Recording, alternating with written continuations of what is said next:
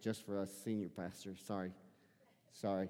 And some of those pastors have been to see Esther and have really given it high reviews. So I think that'll be a great trip. And ladies, I want to echo that as well. Jump in, $72. We'll find a way. Amen. Stretch our faith and believe the Lord. I got to tell just a little bit of a story real quickly first, and before we go right to the Word. Well, first of all, if you're a visitor with us, it means a lot that you're here with our church family. I'm going to have to move the service very quickly, though, today and get you out of here because Sister Sherry's on her way back from Oklahoma City, and we had a new grandbaby this week, and she was grandmom and down there. And Alyssa and I have got a lot of work to do around the house, and so pretty much, and the people said, amen, goodbye. So she'll be back this afternoon. But this, I made a statement last week as a part of my sermon because I was quoting from Jesus, and when I said that Jesus called his mother woman, and got to be really careful. I know that. I got to be very careful here. So, and I told you I confessed that I used to call my mom woman quite a bit, and it was all in jest. It was good, and from there, so that's just between me and my deceased mother now. So you have to let go. But there was a lady this week that I wanted to say woman to her with a little bit of just because, and I was kind to her, but I did tell her she needed to clean her glasses off. I will say that. And I'm going to go ahead and tell you because my heart's kind of smote me a little bit about it, but I was at the nursing home this week with Sister Brassfield, Dr. Brassfield's mother, who is recovering from having a pacemaker, and her good friend Marilyn. Many of you may know Marilyn, Stephen Dawkins' mother, the pastor of Full Gospel Church just east of town. Marilyn's, we were talking about Sister Brassfield told her age. I asked Marilyn, because Marilyn was kind of hopping around the room pretty quickly there, and I said, Marilyn, how old are you? She said 73. And I was thinking, she's getting around pretty good. And she said, well, how old are you, Brother Brown? And I said, I thought, the Bible says that pride goeth before a fall. And so I said, well, how old do you think I am, Marilyn? Because I was going to expect that normal answer, late 30s, mid 40s, something of that nature that I'm accustomed to getting. And she says 63. And I said, woman, you better clean your glass. I don't know if you hadn't cleaned your glass up. They're going to get you a room in here in the nursing home if you can't see any better than that. You are the first person I've even told this to because my pride has been hurt since that moment. And I asked her, I said, what would make you think that I am 63 years old? She said, you got a lot of gray in your beard. And I thought to myself, you hadn't seen Shane. So I don't know. I don't know. I'm going to let that go. We're going to pray for her eyes to be healed. Next week, Jace, the Lord wants to heal eyes. I don't care where you're from. That's funny right there. It is good to be in the Lord's house today. I'm so stirred to be able to have the opportunity to share the Word of God with you. We're grateful for what the Lord is doing. Jace has already made these announcements, but let me go ahead and share one more with you real quickly. And he made those two. And this midweek service, though, does have a little special feel to it. And Brother Michael Tatum is a minister. And I'm just going to be honest with you. Brother Michael is a black young man. And in the Assemblies of God, there's not a lot of black ministers in the United States. And when we were at the sectional council the other night, his heart just burned. It burned for those young men and young women, but especially the young men on the campus of UAPB. And man, our hearts was just already just joined with his. And he's going to come and he's going to share his vision for the campus, and we're going to be prepared to join with him and bring him onto our monthly support, and to just know that there's going to be a bright and shining light on the campus of UAPB. Amen? And I just want to encourage you, if at all possible, come out and support Michael. I think you'll be really grateful for the friendship that you make, and you'll get a card of his. You'll be able to put it somewhere in your house to be a point of remembrance, to hold him up in prayer. And, he quoted that day, and he may do it again. He said, it was said of Jesus, it said, could anything good come out of Nazareth? He said, the first thing you think about Pine Bluff, you ask that same question.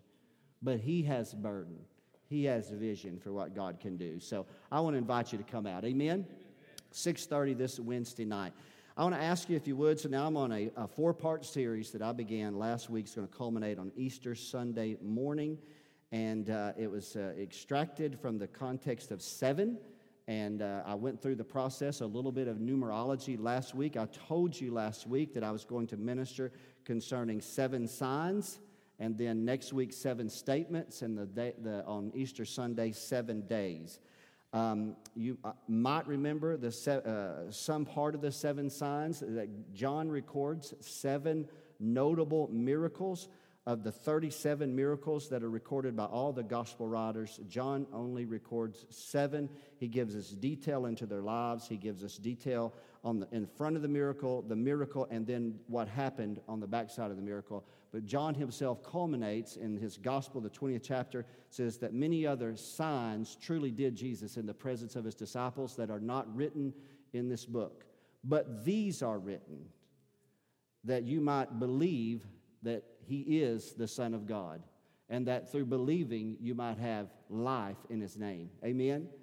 And so I hope if you weren't here for that message, I want to encourage you. I shared with you that in this journey, there's probably a broader than there is deeper. So, and sometimes as a pastor, you hope to take people into a depth, but sometimes going broad is necessary. Sometimes you have to take a step back and see. And we're going to see a little bit of that again here today. So I'm going to ask you to stand today for 2 verses of Scripture as we read. That's going to help create our context for us today. We're going to read from Matthew's Gospel, chapter number 7, verse number 28. And it says, "And it came to pass when Jesus had ended these," note this word, sayings. When Jesus had ended these sayings, the people were astonished at his doctrine. Amen? Now we're going to turn to John. Now, we're going to be in John from here forward, but we're going to kind of connect a verse that kind of says the same thing, but we see what happened as a result of some of these sayings. There was a division, therefore, among the Jews for these sayings. So these sayings were not without controversy. These sayings had impact. There's a particular angle, particular context, or content, if you will, of those sayings that I want to draw your attention to today. So I'm going to first just simply say I'm going to talk about 7 sayings, first of all. That's my title. There's a subtitle that's going to come in a few moments. 7 sayings. We've read it in Scripture that when Jesus, he ministered the word, it said the people were astonished at his sayings because he had spoken with authority. Some responded positively. Others, there was a division because of those sayings. 7 sayings. We're going to ask the Lord to help us today. Amen? And we're going to pray. Whatever depth, and I'll just be honest, whatever depth that is associated with the 7 sayings that I'm going to take you, and I'm going to kind of cover in an overview, some of that depth you're going to have to dig out yourself. You're going to have to have some early morning devotion, some late night devotion. You're going to have to pray and say, God, I want to know more about this saying of Jesus. I want to know more about this. And how many believe that if your heart is pure and if you determine to know and to seek him for revelation knowledge, he is faithful. He is faithful. So let's pray. Father, I love you. I'm so blessed to be here today, so grateful for the men and women that I have the privileged opportunity to be able to share the Word of God with. I'm humbled by their zeal. I'm humbled by their desire to hear your word. I pray, Lord, today, I have stirred my heart. This word has stirred my heart, God, today. But I must confess, I have had a lot of other things peripheral around me, and I pray, Lord, and some things even within. And I pray that for just a few short minutes, God, we can have, as the psalmist writes, a Selah moment, a moment of awe, of reflection and pondering, that God, the Spirit of God, can speak to us. Lord, I pray that in Jesus' name, and all of God's children said, amen and amen. And thank you so much, and you can be seated. You are already being seated. You didn't need me to tell you, obviously. Let me talk to you about a couple things real quickly. So sayings, you can see the 7 sayings here really of Jesus is where we're going to use what we're going to use as a title. But I want to think for just a moment with you. So now again, we are hastening towards Passion Week. We are hastening towards his death, burial, and resurrection. And doing so, I wanted to, if I possibly could, broaden the context of just looking at Jesus. I was speaking with someone at the entrance of the church this morning, and I said that, the scriptures are broad and they're wide, and there's a lot of subjects, over 66 books, but it's very impacting when you just kind of narrow it and hasten towards Jesus, right? And how many of you know he's the star of the show? Amen?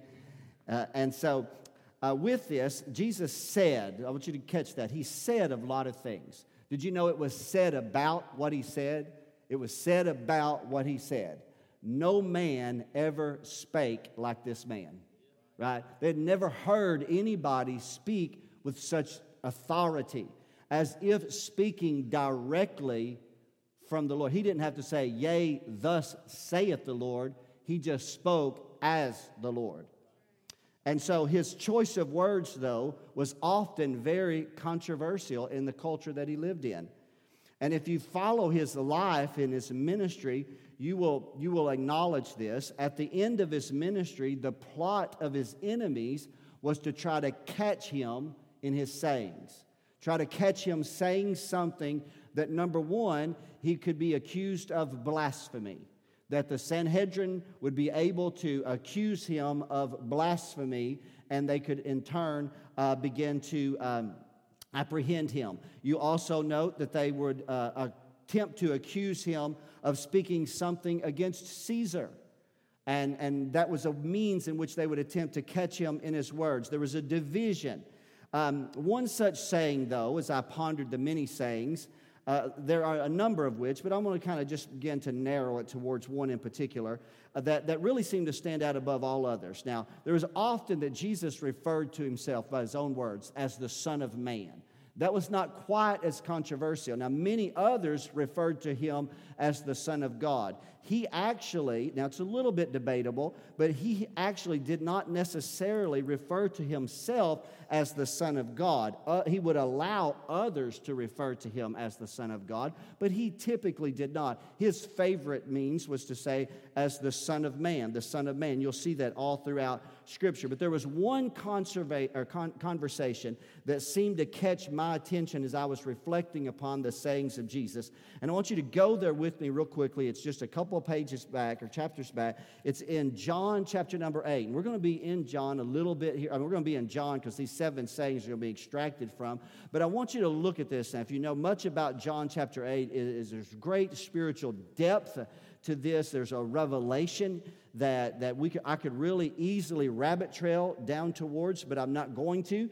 I'm going to stay faithful to what's on my heart here today. But let's pick this up in the 53rd verse. It's on the screen, and it says this is the Pharisees in the conversation that Jesus has been having, a dialogue all through the 8th chapter. It's of great depth, and ultimately it comes to this moment where they say, Art thou greater than our father Abraham, which is dead, and the prophets are dead? Whom makest thou thyself? Who are you saying you are? Are you saying that you are greater than even our father Abraham? Now notice what Jesus said in his response. He said, if I honor myself, my honor is nothing. It is my Father that honoreth me, of whom you say that he is your God. Yet you have not known him, but I know him. Now, this is powerful dialogue, and it is controversial, and it is divisive. Right? If you think that Jesus is inclusive, he's inclusive as long as you bend your will to his will.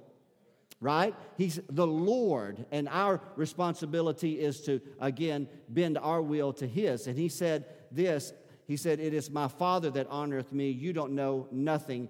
You say he's your God. If you have known him, he said, but I know him. And if I should say I don't know him, I would be a liar like unto you. Wow. He said, but I know him. And he said, and then I keep his what? I keep his saying or his word. It is actually logos in Scripture here, the word. And then he said, now notice this. Your father Abraham rejoiced to see my day. He saw it and was glad. Now I'm going to pause on that. I didn't intend to, but I can't help it. It's just inside of me to do so. Many have asked, when did Abraham see Jesus. When did he see? He said, your father Abraham rejoiced to see my day, and he saw it and was glad. Well, when Abraham went up Mount Moriah with his son and ended up laying him on the altar there and had his hand raised in the air with a dagger in order to take the life of his son to honor where God had spoke to him. Now, we know God was not behind child sacrifice, but was testing Abraham. Right? And the angel of the Lord halted the hand of Abraham in the air and said, don't slay your son. The scripture says that Abraham lifted up his eyes. And when he lifted up his eyes, he saw a ram in a thicket caught by his horns. Now, many of us translate that, or many people say that's Jehovah, Yahweh, right? Jireh, the Lord who provides. And that's correct. But there are others that translate it that it is Jehovah Jireh, the Lord who sees. Or in the mount of the Lord it shall be seen. And so with it, if we look at it that way, in the moment that Abraham raised his eyes and his eyes caught a ram in the thicket, his eyes leaped forward in time to the day that Jesus would be hung on the tree.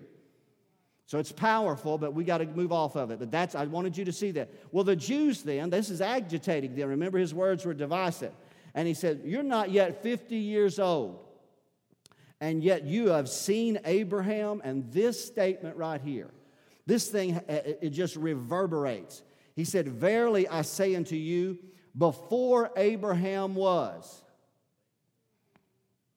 I am. Now, the moment that he used the words that he did, I am, those religious Jews, those Jews that had studied the Torah all their life, immediately knew what type of association he was making about himself.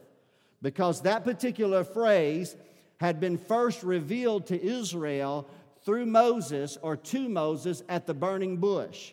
We're going to read it very quickly. And this is the argument that Moses is having with God when God is convincing Moses to go to Pharaoh. And when Moses simply says, I can't go, who am I even going to tell them has sent me? What is even the name? What am I going to say? What am I even going to say? In Exodus 3 and 14, the scripture says that God said to Moses, here's all you got to tell them, is you just tell them, I am that I am. That's all you have to tell them. You say unto the children of Israel that I am has sent me unto you. And it was known by those in the audience that when Jesus said, before Abraham was, I am, there was an association with God that a normal man could not make. Right? So that word there actually, and I won't try to even attempt to sound like I know anything about the Hebrew language or the Greek language. I'm just going to give you the definition. It simply means to be. I am, to be. Or to exist.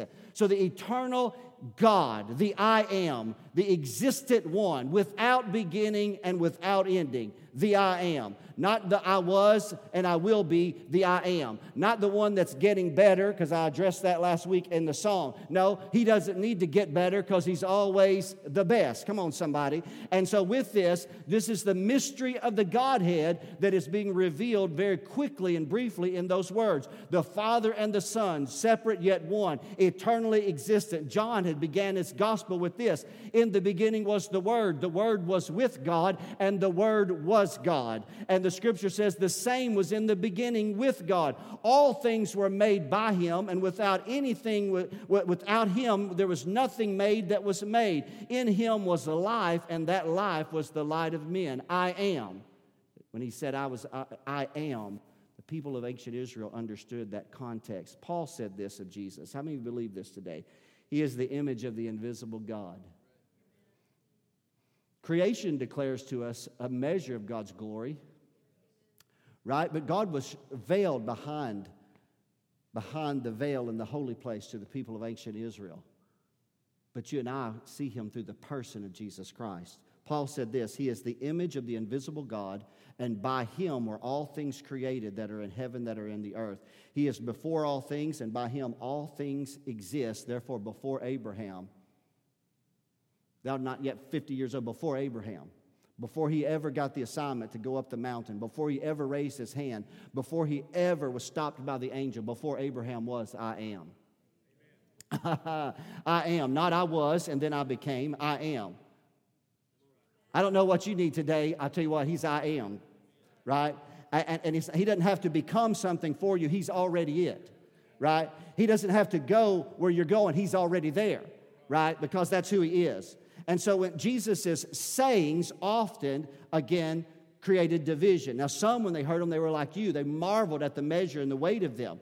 And so, again, many of the scholars that have studied the Scriptures far more deeply than I have had determined that John had recorded 7, not just sayings, but 7 I am sayings in his gospel that reveals to us either a measure of the character of Jesus, his nature, or his purpose. And that's what we're going to glean over the top of today. And as we do so, I'm just going to pray that it's going to be a stirring in your spirit. It is in mine. Because as we do so, again, I'm going in width and breadth, if you will. You've got to go in depth. You've got to take this on your own and try to ask the Lord to help you. John chapter number 6, we were there last week. We're going to back up for just a moment. So we're going to, again, glean over the surface of these, and we're going to let the Lord drop these down in our hearts today. Jesus' conversation, this is on the backside of him having walked on the water, on the backside of him multiplying the bread and the fishes, and then the conversation that he's had with, again, the Jews, the 31st verse. They said, our fathers have eaten manna in the desert. They ate manna in the desert. As it is written, he gave them bread from heaven to eat. Then Jesus said unto them, verily, verily, I say unto you, Moses gave you not that bread from heaven, but my Father giveth you the true bread from heaven. For the bread of God is he which cometh down from heaven, giveth life unto the world. And then said they unto him, when they heard this, they said, Lord, evermore. I like that. Lord, evermore. My goodness, give me this bread. And Jesus said unto them, I am. Come on, somebody, can you catch that? I am the bread of life. If you come to me, you shall never hunger, and if you believe on me, you shall never thirst again. Now remember, we're going to put this in, to the best, our original Jewish context. So the reference here is Moses had given the children of Israel bread from heaven, and that bread to a degree was supernatural. The writer of the Psalm says that it was angels' food. It sustained their body. When it came from heaven, it fell to the ground. They went out, they gathered it, they patted it, they made cakes. But the moment that they bit into it, it began to nourish their bodies. It sustained them for 40 days of journeying in the wilderness. It gave them strength to get up every day, to go across the rugged terrain. But Jesus noted that they ate it and they have passed. It did not give them eternal life, but he said that I am the true bread sent down from heaven, and if you eat of this bread, then you shall never die. Glory to God. Man, give me some of that bread. Amen. Now I'm going to just move you systematically, and then I'm going to close on one in particular that the Lord laid on my heart. John chapter number 8. It's a conversation that Jesus again has with the Jews, and I'm going to put you in context. It's very important for us here. John 8 and 12, you've heard this before. Let's see it, but I want you to see it in its proper context. Jesus coming to them again and said, I am. The second of the sayings of I am. I am. I may be feeling it more than you guys are right now. I'm the light of the world. The world's a dark place. There's darkness in this world in which we live. But Jesus said, I am the light of the world. He that followeth me shall not walk in darkness, but you shall have the light of life. Let me give you the context of it. I think it will help you understand the magnitude of what Jesus said. The scripture tells us in the 7th chapter that Jesus has gone to Jerusalem. And in Jerusalem, it's the Feast of Tabernacles. And there were multiple ceremonies associated with the Feast of Tabernacles, but one in particular involved the lighting of 4 lampstands. Not just the lampstands that were the small ones that you could put in your window or the one that was in the holy place. This was in the court of the women, scholars tell us, and that these were 70 feet high. Young men would be chosen to shinny up there and to bring the wick and the oil so that they would burn bright. And when they burned bright, it said that all the courtyards in Jerusalem could be lit at night because of those lampstands. And they did so to commemorate Israel during the Exodus journey when God went in front of them by a fire by night. and lit up the city. And so with this, real quickly, it's also prophetic of destiny. It tells them that to the Jew that they had been chosen to be a light, a city set on a hill that could not be hid, a light that would not be put under a candlestick. But by the last day of the feast, by the time that we arrive at this passage in John chapter number 8, they tell us that those lights would have been extinguished because that part of the festival would have concluded, and there would have been a darkness across the city. And Jesus then chose that opportunity to say those 4 lights that were in the courtyard are not the light of the world. I am the light of the world. Come on, somebody. And I love this even farther because as you study it out, and I can't take in all the nuances of it, but I hope that this bears witness with your spirit. But if you put it in its context as well, there are many of the audience that believe that the Torah, which was the light and the truth, and we believe that it is light and truth, but it was limited to a certain degree until the true light would come. Because, how do we know that? The immediate context of John chapter number 8 and verse number 12, when he said, I am the light of the world, a certain incident has taken place where they have brought a woman that was caught in adultery. And they had cast her at the feet of Jesus because she was caught in adultery. And the light of the Torah had illuminated them to that moment. The light of the Torah had directed them to the place of judgment with stones in their hand to stone her and to kill her. But that light was limited. But Jesus said, I'm the light of the world. And He lit the path to mercy, come on somebody, and to grace. And He challenged the men that had stones in their hand and said, he that is without sin among you, you're the one that can cast the first stone. And not a single man condemned her. And Jesus said, then neither do I condemn you, woman. Go and sin no more. He's the light of the world, and He lights the path to redemption and to forgiveness. Number 3 today. And I know today there's not as much of a flow because we turn the page almost with every one. Chapter number 10. I love this one because it puts us in an agricultural setting, to which I, the pig farmer, know a little bit about. But now the Jewish person would not know much about this. Verse number 7, Jesus said, verily, verily, I say unto you, I am, the third saying that we're going to mention today, I'm the door of the sheep. I'm the door of the sheep. Now, earlier in the same context, Jesus had spoken of the sheepfold. In this particular moment here, He says, I'm the door of the sheep. If you know anything about that, the way that they raised the sheep in those days is when they went out into the field with the shepherd, that they would bring them oftentimes to a sheepfold that was often made of rock. They didn't have the wire fences that we have today, but they would make little places that had been hedged in and protected with a singular entrance so that the sheep could come in at night and perhaps avoid being the predation of wolves and of bears like we see with King David. And the scripture says here, Jesus said, I am the door of the sheep. I want you to think about that. Now, why is that so important to us? You say, Pastor, well, I understand it. See, we understand some of these things, but to that first century Jewish audience, listen to this. In Psalm 79:13, here's what the psalmist said about the people of Israel. He said, we thy people and the sheep of thy pasture. What Jesus was actually revealing in that moment is that He was the singular entrance into the sheepfold. Not being born of the lineage of Abraham, not keeping the Mosaic law, but to go in and out into the sheepfold is you have to come through Him. Now, that's a common theme that is associated with these 7 sayings. I am. We're going to turn to the 4th very quickly. I'm skipping one. We're going to come back to it. John chapter number 11, verses 23 and 26. We were here last week. We're going to talk about it again today. In verse 23, Jesus saith unto her, thy brother shall rise again. This is the conversation with Jesus and Martha just prior to actually standing in front of the burial chamber where Martha's brother Lazarus is 4 days dead. Everybody remembers that story a little bit. We went into it in greater depth last week. But I want you to see very quickly, I went over this. I didn't talk about it in great depth, but I'm going to mention it briefly. And Jesus said in the 23rd verse, thy brother shall rise again. And when He made that statement, Martha said unto Him, I know He's going to rise again in the resurrection at the last day. But Jesus said unto her, if somebody's catching it with me today, I am the resurrection and the life. He that believeth in me, though he were dead, yet shall he live. And whosoever liveth and believeth in me, he's never going to die. Do you believe that?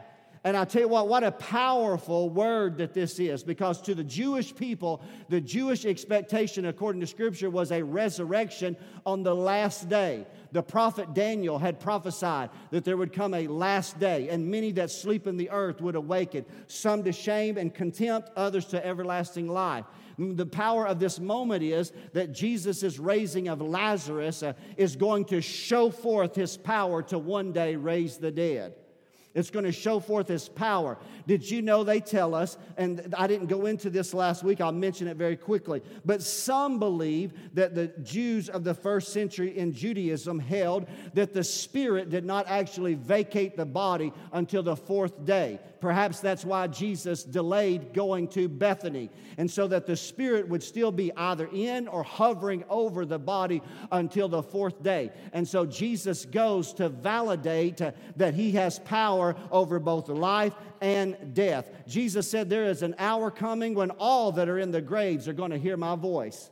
And if you hear the voice of the Son of God, you're going to live. And Lazarus heard His voice, heard His name when Jesus called him forth. I wonder, have you heard His voice? I heard His voice. He called me out of darkness a long time ago. But I believe God's calling a lot of folks out of darkness in the generation in which we live.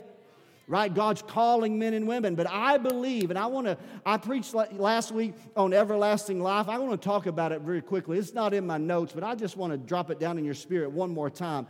And I just want to just say this. Do not lose sight of the greatest gift that God has given us, and that is eternal life. Don't lose sight in our pursuit for a successful life, a blessed life, an abundant life, our best life now, whatever, all of that. Let me tell you, the greatest gift that God can give you, because no matter how good your life is, there's still going to come a day in which you're going to pass into eternity. The greatest gift that you can receive from God the Father is eternal life through Jesus Christ. Jesus said, if you receive it, it'll be like you never even die. Death will have no stronghold over us any longer. The child of God has no fear of death. I'm going to say that one more time. Now listen, I'm not saying we don't fear the dying process. I'm not saying that we wouldn't struggle with going through a long bout of sickness or even a very difficult death that could take place tragically and traumatically. But what I am saying is that you and I have the hope of eternal life dwelling on the inside of us right now. Glory to God. Right now, absent from the body is to be present with the Lord. Immediately, the moment we breathe our last breath on this side of eternity, we breathe our first breath in God's glorious kingdom. Glory to God.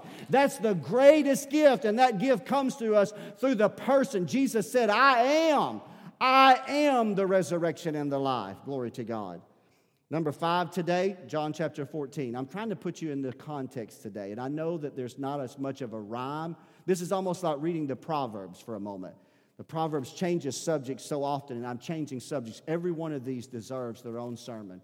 I understand that today. But my hope when I sat down for this series was, I said, God, I pray that I can ask the church family to step back for a minute. Step back and see a broader spectrum. See the good. Let's journey with Jesus just a little bit. I've taken you from the Galilean Sea, where we have seen Him walk on water, breaking bread on the seashore, multiplying fish, to being in a burial chamber, to being in Jerusalem where they're about to stone a woman. We're seeing a breath of Jesus. How many of you know the more I look at Him, the more beautiful He becomes to me? Glory to God. The more I become amazed at His wonder and His grace and His goodness and His love and His affection for us. John chapter number 14, the 5th I am, is a famous statement. And I'm going to back it up just real quickly because it actually comes to us. It comes to us in response to a statement that Thomas has made. Thomas has made a statement and said, Lord, he said, we know not where you're going, and how can we know the way? That's powerful. Jewish belief was in the way. There was a belief that the Jewish people had. They believed that the religious and the societal structure pointed people to the way of God, pointed the way to God. But Jesus said, I am the way. Oh, my goodness gracious. I am the way. I am the truth. And I am the life. Let's go ahead and say this one more time today. No man comes to the Father but by me. It's not through your good works, through your good efforts. It's not through bowing in a Muslim temple somewhere. It's not through a Jewish belief. It is through Christ, the fulfillment of that Jewish belief. He said, I am the way. No man comes to the Father but through me. But let me go ahead and take you into a little bit of greater depth on this, if I can, for just a moment. Some believe, according to Jewish tradition, that the entrances into the tabernacle and the temple were named three things. Some believed, I can't say this to be totally for sure, but I've seen it in the Talmud. I've seen that it's been quoted from the Jewish Talmud. I believe it's also drawn attention to by Josephus and also Alfred Edersheim, a famous Jewish historian that I have read quite a bit of his material over the years, that the entrance either into the outer court of the temple or the tabernacle or the entrance from the porch into the temple itself would be a doorway. Either one, they've debated which one, but that was called the way. And then the door that took you from there into the holy place was called the truth. Where the holy place, where the candlestick and the table of showbread and the golden altar of incense, the holy place where the angel appeared to Zechariah when he burned incense on the holy place. And then behind the veil itself was called, that door, if you will call that a door, because it was an entranceway, if you will, was called the life. Now, if that be the case, and the Jewish people have put all their faith in both their religious and their societal structure as a way to God, you can see why it would cause division when they hear this, because Jesus is saying in the backdrop of the temple, he's saying, you think that's the entrance into the presence of God, the way, he said, I am the way, the truth, and the life. No man comes to the Father but by me. You can't go in by the blood of a bull. Now, that's why we have Revelation looking back through the writer of Hebrews. We don't enter into the presence of God today by the blood of a bullock or of a goat, do we? Or by the ashes of a red heifer or the sprinkling on the unclean. We don't do any of those things. We come in boldly today by virtue of the atoning blood of Jesus Christ shed on the cross for us. We come in confidently welcomed into the presence of Almighty God. He is the way, He's the truth, and He is the life. He's the only access point to the Father. And lastly, in this, before I culminate with the one that's on my heart the most, John chapter 15. Again, Jewish context. I know you aren't shouting me down today, but I bet you will when you have some time to think on these alone. Come on now. John chapter 15. Jesus said, I am the true vine, and my Father is the husbandman. I'm trying to bring out the Jewish context of all these passages, because without it, I don't know that we fully understand why it caused such division. His sayings, I'm the true vine. Okay, so I'm the true vine. Why would he say that? Why would he say, I'm the true vine? It's because Israel perceived themselves as the vine. Let me read a passage to you real quickly. I don't think I gave them the scripture, so I'm going to read it real quickly to you. It's 3 verses that's found in Psalm chapter 8, or Psalm 80, not chapter, but Psalm 80. And it's verses 8 through 11. I'm going to read it real quickly. If you turn, you can turn there with me. It's fine. Here he's speaking, again, that context of Israel. Thou hast brought a vine out of Egypt. Thou hast cast out the heathen and planted it. Thou preparest room before it and caused it to take deep root, and it filled the land. The hills were covered with the shadow of it, and the boughs thereof were like the goodly cedars. She sent out her boughs unto the sea, and her branches unto the river. So there was a strongly held belief that Israel was the vine. That's why if you read too fast, you'll read quickly over what Jesus said. He said, I, not your Jewish heritage, not the mark of circumcision. I'm the true vine. If you're going to be in the kingdom, you got to abide in me. Let's read on further. Every branch in me that beareth fruit, he said that does not bear fruit, he will take away. And every branch that bears fruit, he will purge it, that it may bring forth more fruit.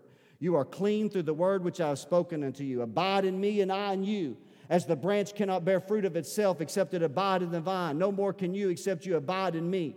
I am the vine, and you are the branches. He that abideth in me, and I in him, the same will bring forth much fruit. For without me, you can do nothing. What a way to live your life.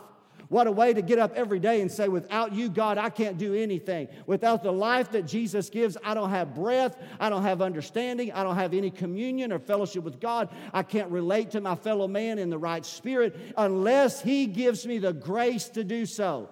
And I have to abide in the vine.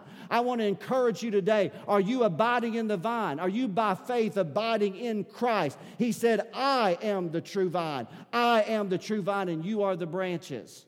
It's a powerful passage of Scripture here today. These 6 sayings of Jesus, we can see here as we culminate in that context. We may presume each one caused to a degree certain division amongst the Jews because they were controversial. It was challenged them at their core, the core of their religious belief, the core of their faith. They believed that it was because they were direct descendants of Abraham that they had fellowship with God. Jesus would call them out and reprove them and say, you say He's your God, but you don't even know Him. Because if you don't know Him through me, then you don't know the Father. I can see where the division was created because He was literally upsetting their religious structure.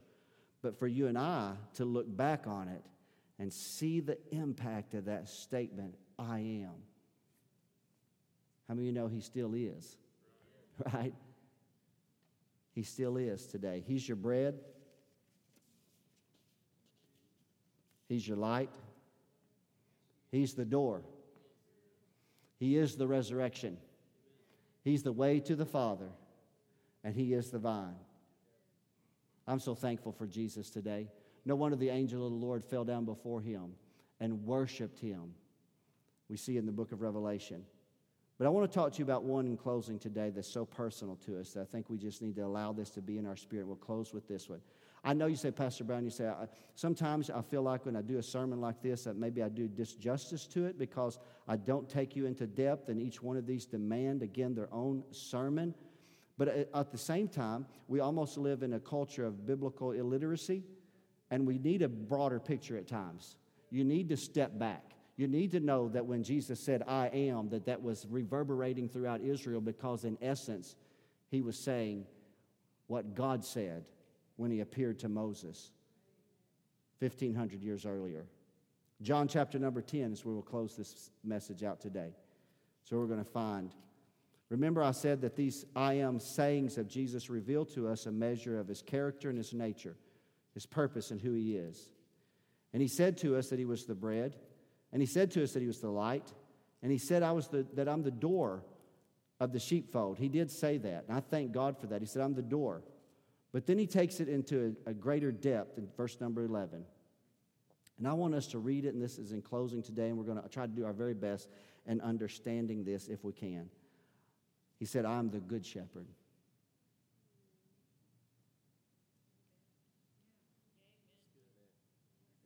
The good shepherd giveth his life for the sheep. Let's read it again. Maybe we would get deeper on this. I'm the good shepherd. The good shepherd gives his life for the sheep.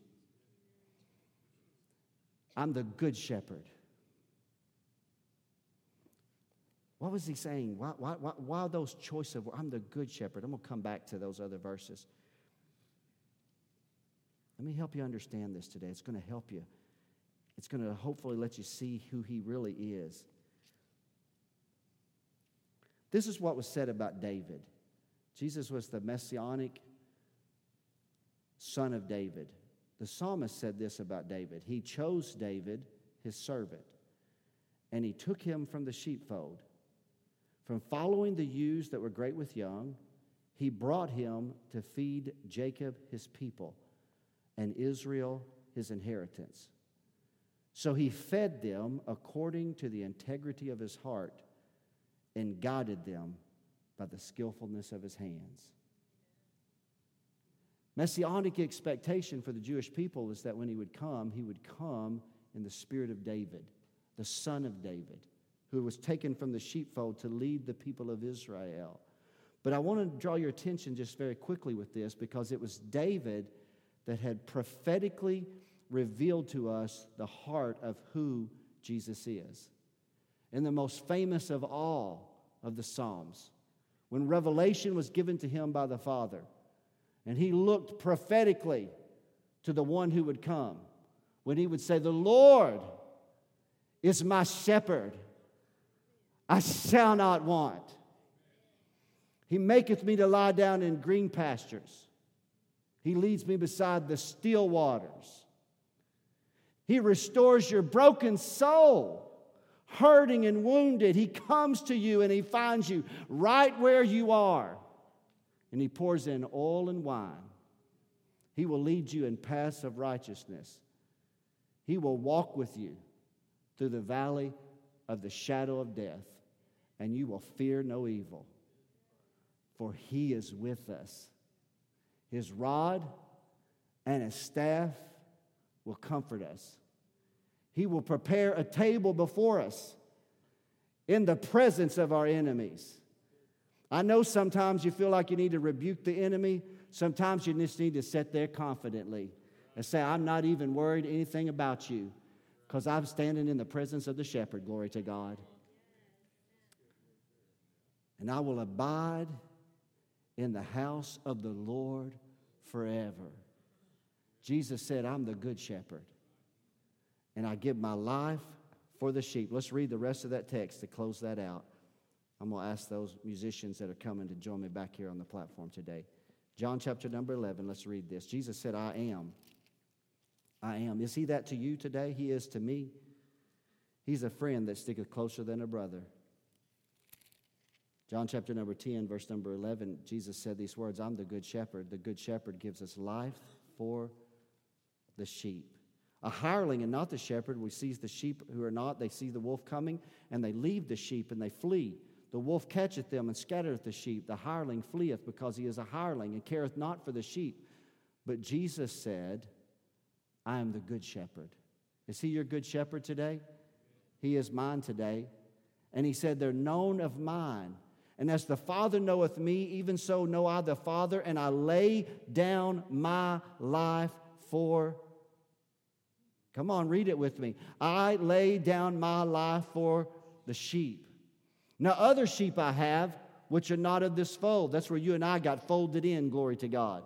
"Them also I must bring, and they shall hear my voice, and there shall be one fold and one shepherd. Therefore doth my Father love me, because I laid down my life that I might take it again. No man takes it from me. I have the power to lay it down, and I have the power to take it up again. This commandment have I received of my Father." Jesus here in this context today puts the finality here in the context of the 7 I am sayings that John records. And there's great depth in each one. They reveal the person of Jesus Christ, his character, his nature, the call of God upon his life. He is the bread to eternal life. He is the light to the Father. He is the door, the entrance into the kingdom of God. He is your resurrection. He is the way, and he is the vine. But I want you to know today, as personal as you need him to be, he is the shepherd. He will never leave you nor forsake you. Men will back away from you. Sometimes you'll look around and wonder where is the church. But I'll tell you one you'll always find near, and that's the shepherd. The good shepherd. That's who Jesus is. He's the good shepherd. I thank God for Jesus today, don't you?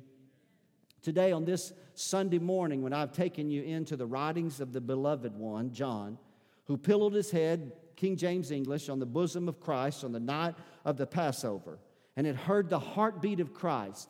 And many years later, as he's the aged apostle, and he writes to us this epistle that's 21 chapters long, and he shares with us the depth and the heart of his relationship. And he gives us different aspects of who Jesus is. And last week that we saw that there were 7 signs that revealed his power and his glory. And we read those 7 signs, and we read them and we think on them. And he said, I want you to see his power so that it might spark faith inside of you, so that you will believe that Jesus is the Son of God. When he walked on water, when he healed the sick, when he multiplied fishes and loaves, that we can look at it, marvel, and say, no man was like that man. Surely that was the Son of the living God. And when we put our faith in him, we have eternal life.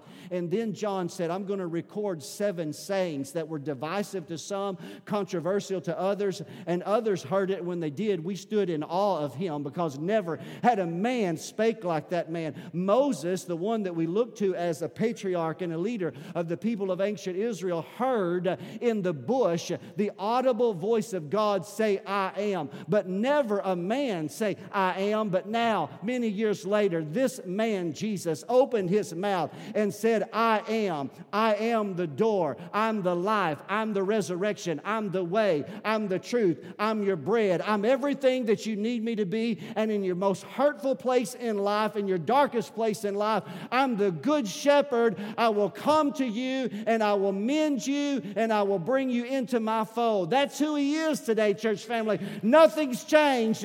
He's the same yesterday.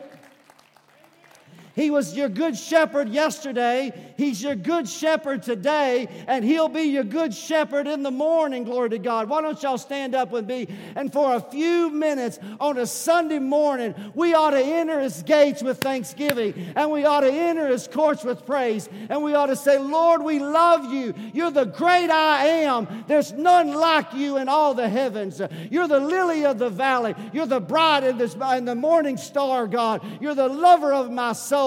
You brought me into your banqueting table, and your banner over me is love today, God.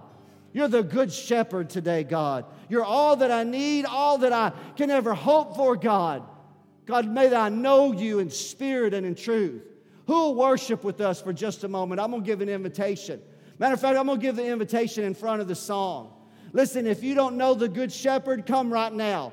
Come right now. If you say, Pastor Brandon, I don't know him. I knew about God. I knew there was a God, but I don't know him as the good shepherd. If you don't know him as the good shepherd, I'm just a shepherd. I'm not the good shepherd, but I'll be waiting on you right here to pray with you. And when I do, I'll introduce you to the good shepherd. The rest of you, I'm going to encourage you to let's just worship the Lord for just a moment today. The I am today. God, we love you today, God.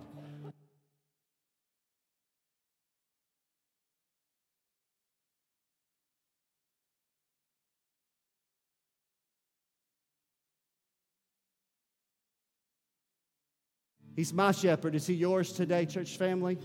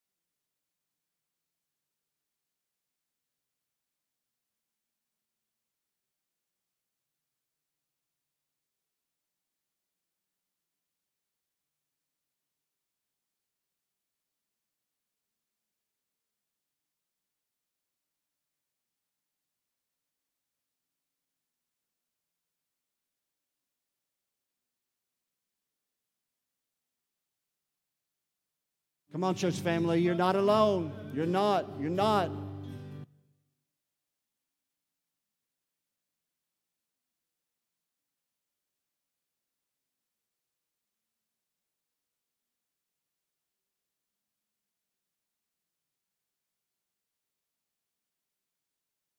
Yeah.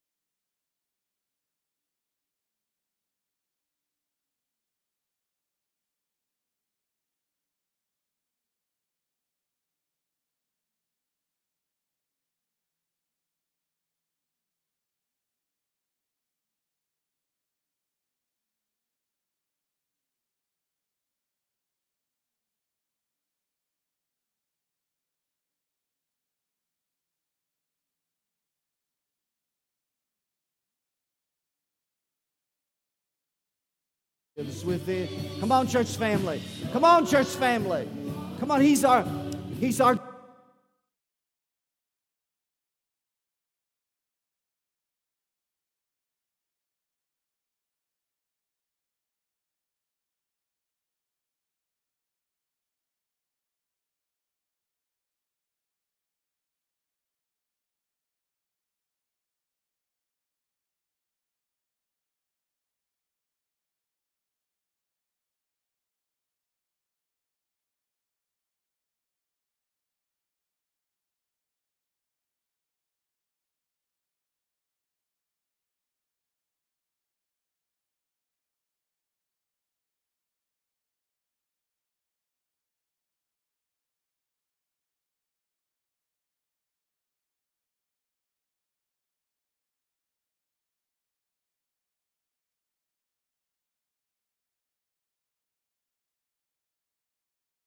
He is so good. I just have felt in my heart the Lord is calling people to Himself right now.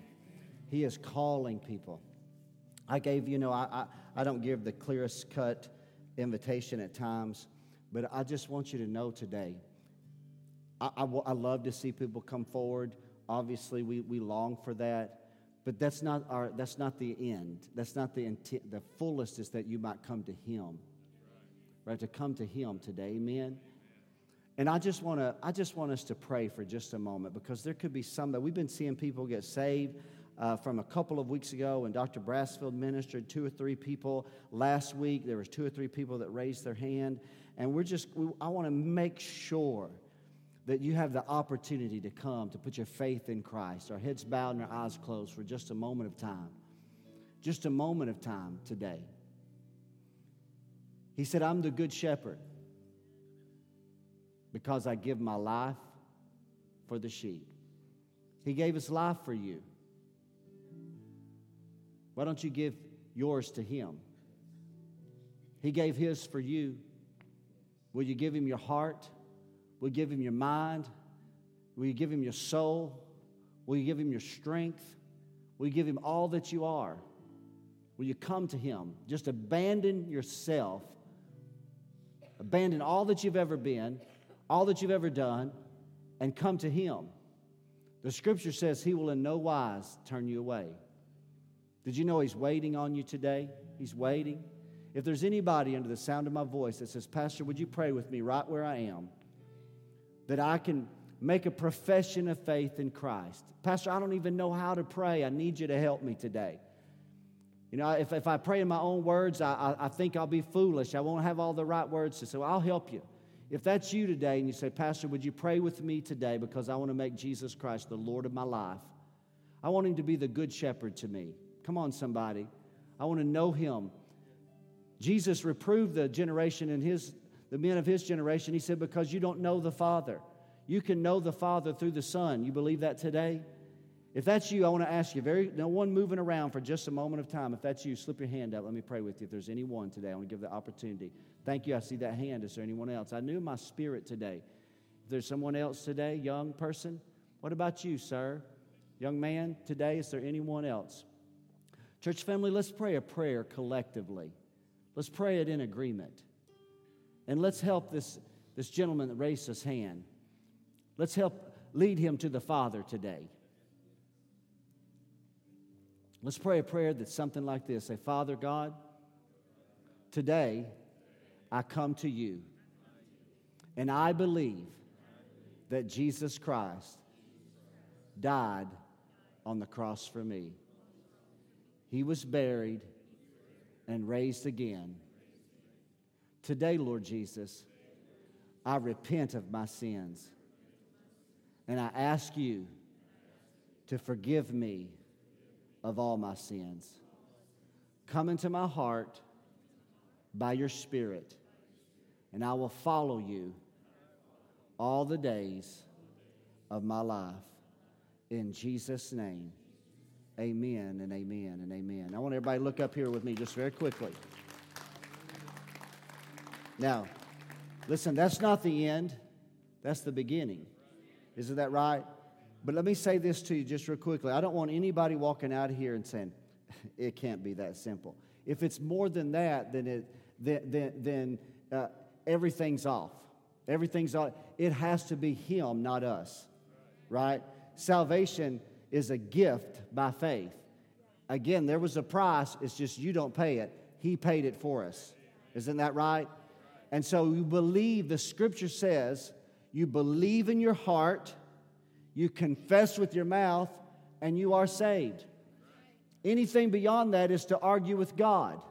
Anything beyond that is to call God a liar. Right? God said, if you believe in your heart and confess with your mouth, you are saved. And if you're saved, then you're a child of God. You're a sheep in His pasture. You came in by the door, right? You didn't tunnel around or try to climb over. You came in by the door, right? And now you can go in and out and find pasture because you're going to follow the Good Shepherd. I want to pray a closing prayer with you and over you today. My prayer is this week. My prayer is this week that you're going to walk with your shepherd. That you're just going to be in such communion and fellowship that if you're hurting, you know He's going to bring healing. If you feel downcast, He's going to lift you. If you're in a painful place, He's going to be there with you. Right? I believe that's the shepherd. Let's pray. Father, I love you today. God, I did my very best to just glean over the top of 7 I am statements in hopes that it might spark faith in the hearts of the people to believe that Jesus is the Son of God. That by making these statements, in essence, He made Himself to be God. And we believe that He is. I pray, Lord, today, that the things that have been spoken have stirred the people to want to study deeper, to learn more about the bread, to learn more about the vine, the true vine, to learn more about the resurrection and the life, to learn more about each one of those 7 I am sayings of Jesus, that we might believe that He is the Son of God. I pray, God, in conclusion, over my church family and with my church family, if there's one of these that I want them to walk out of this room with today, is that He's the Good Shepherd. Lord Jesus, you said, I am the Good Shepherd. We sang a song today in honor of you, Lord Jesus, that said, my soul has a shepherd in the valley. Let that reverberate in your heart today. You got a shepherd. You're never alone. He's always with you. He's there on your darkest day. He celebrates with you when everything is good, and He'll find you when everything seems broken. That's the shepherd. He gave His life for you. He loves the sheep. He loves you. God, I pray today, my Father, let the people feel the warmth and the touch and the love and the kindness of the shepherd this week in their journey of life. I bless them. If there's any virtue in the words of a pastor who says, I bless the people, then God, I pray that you will honor these words. I bless the people today, Father. I bless my church family. May your Spirit be upon them this week. May you comfort them. In Jesus' mighty name. And all God's people said, amen and amen and amen. Thank you so much, church family.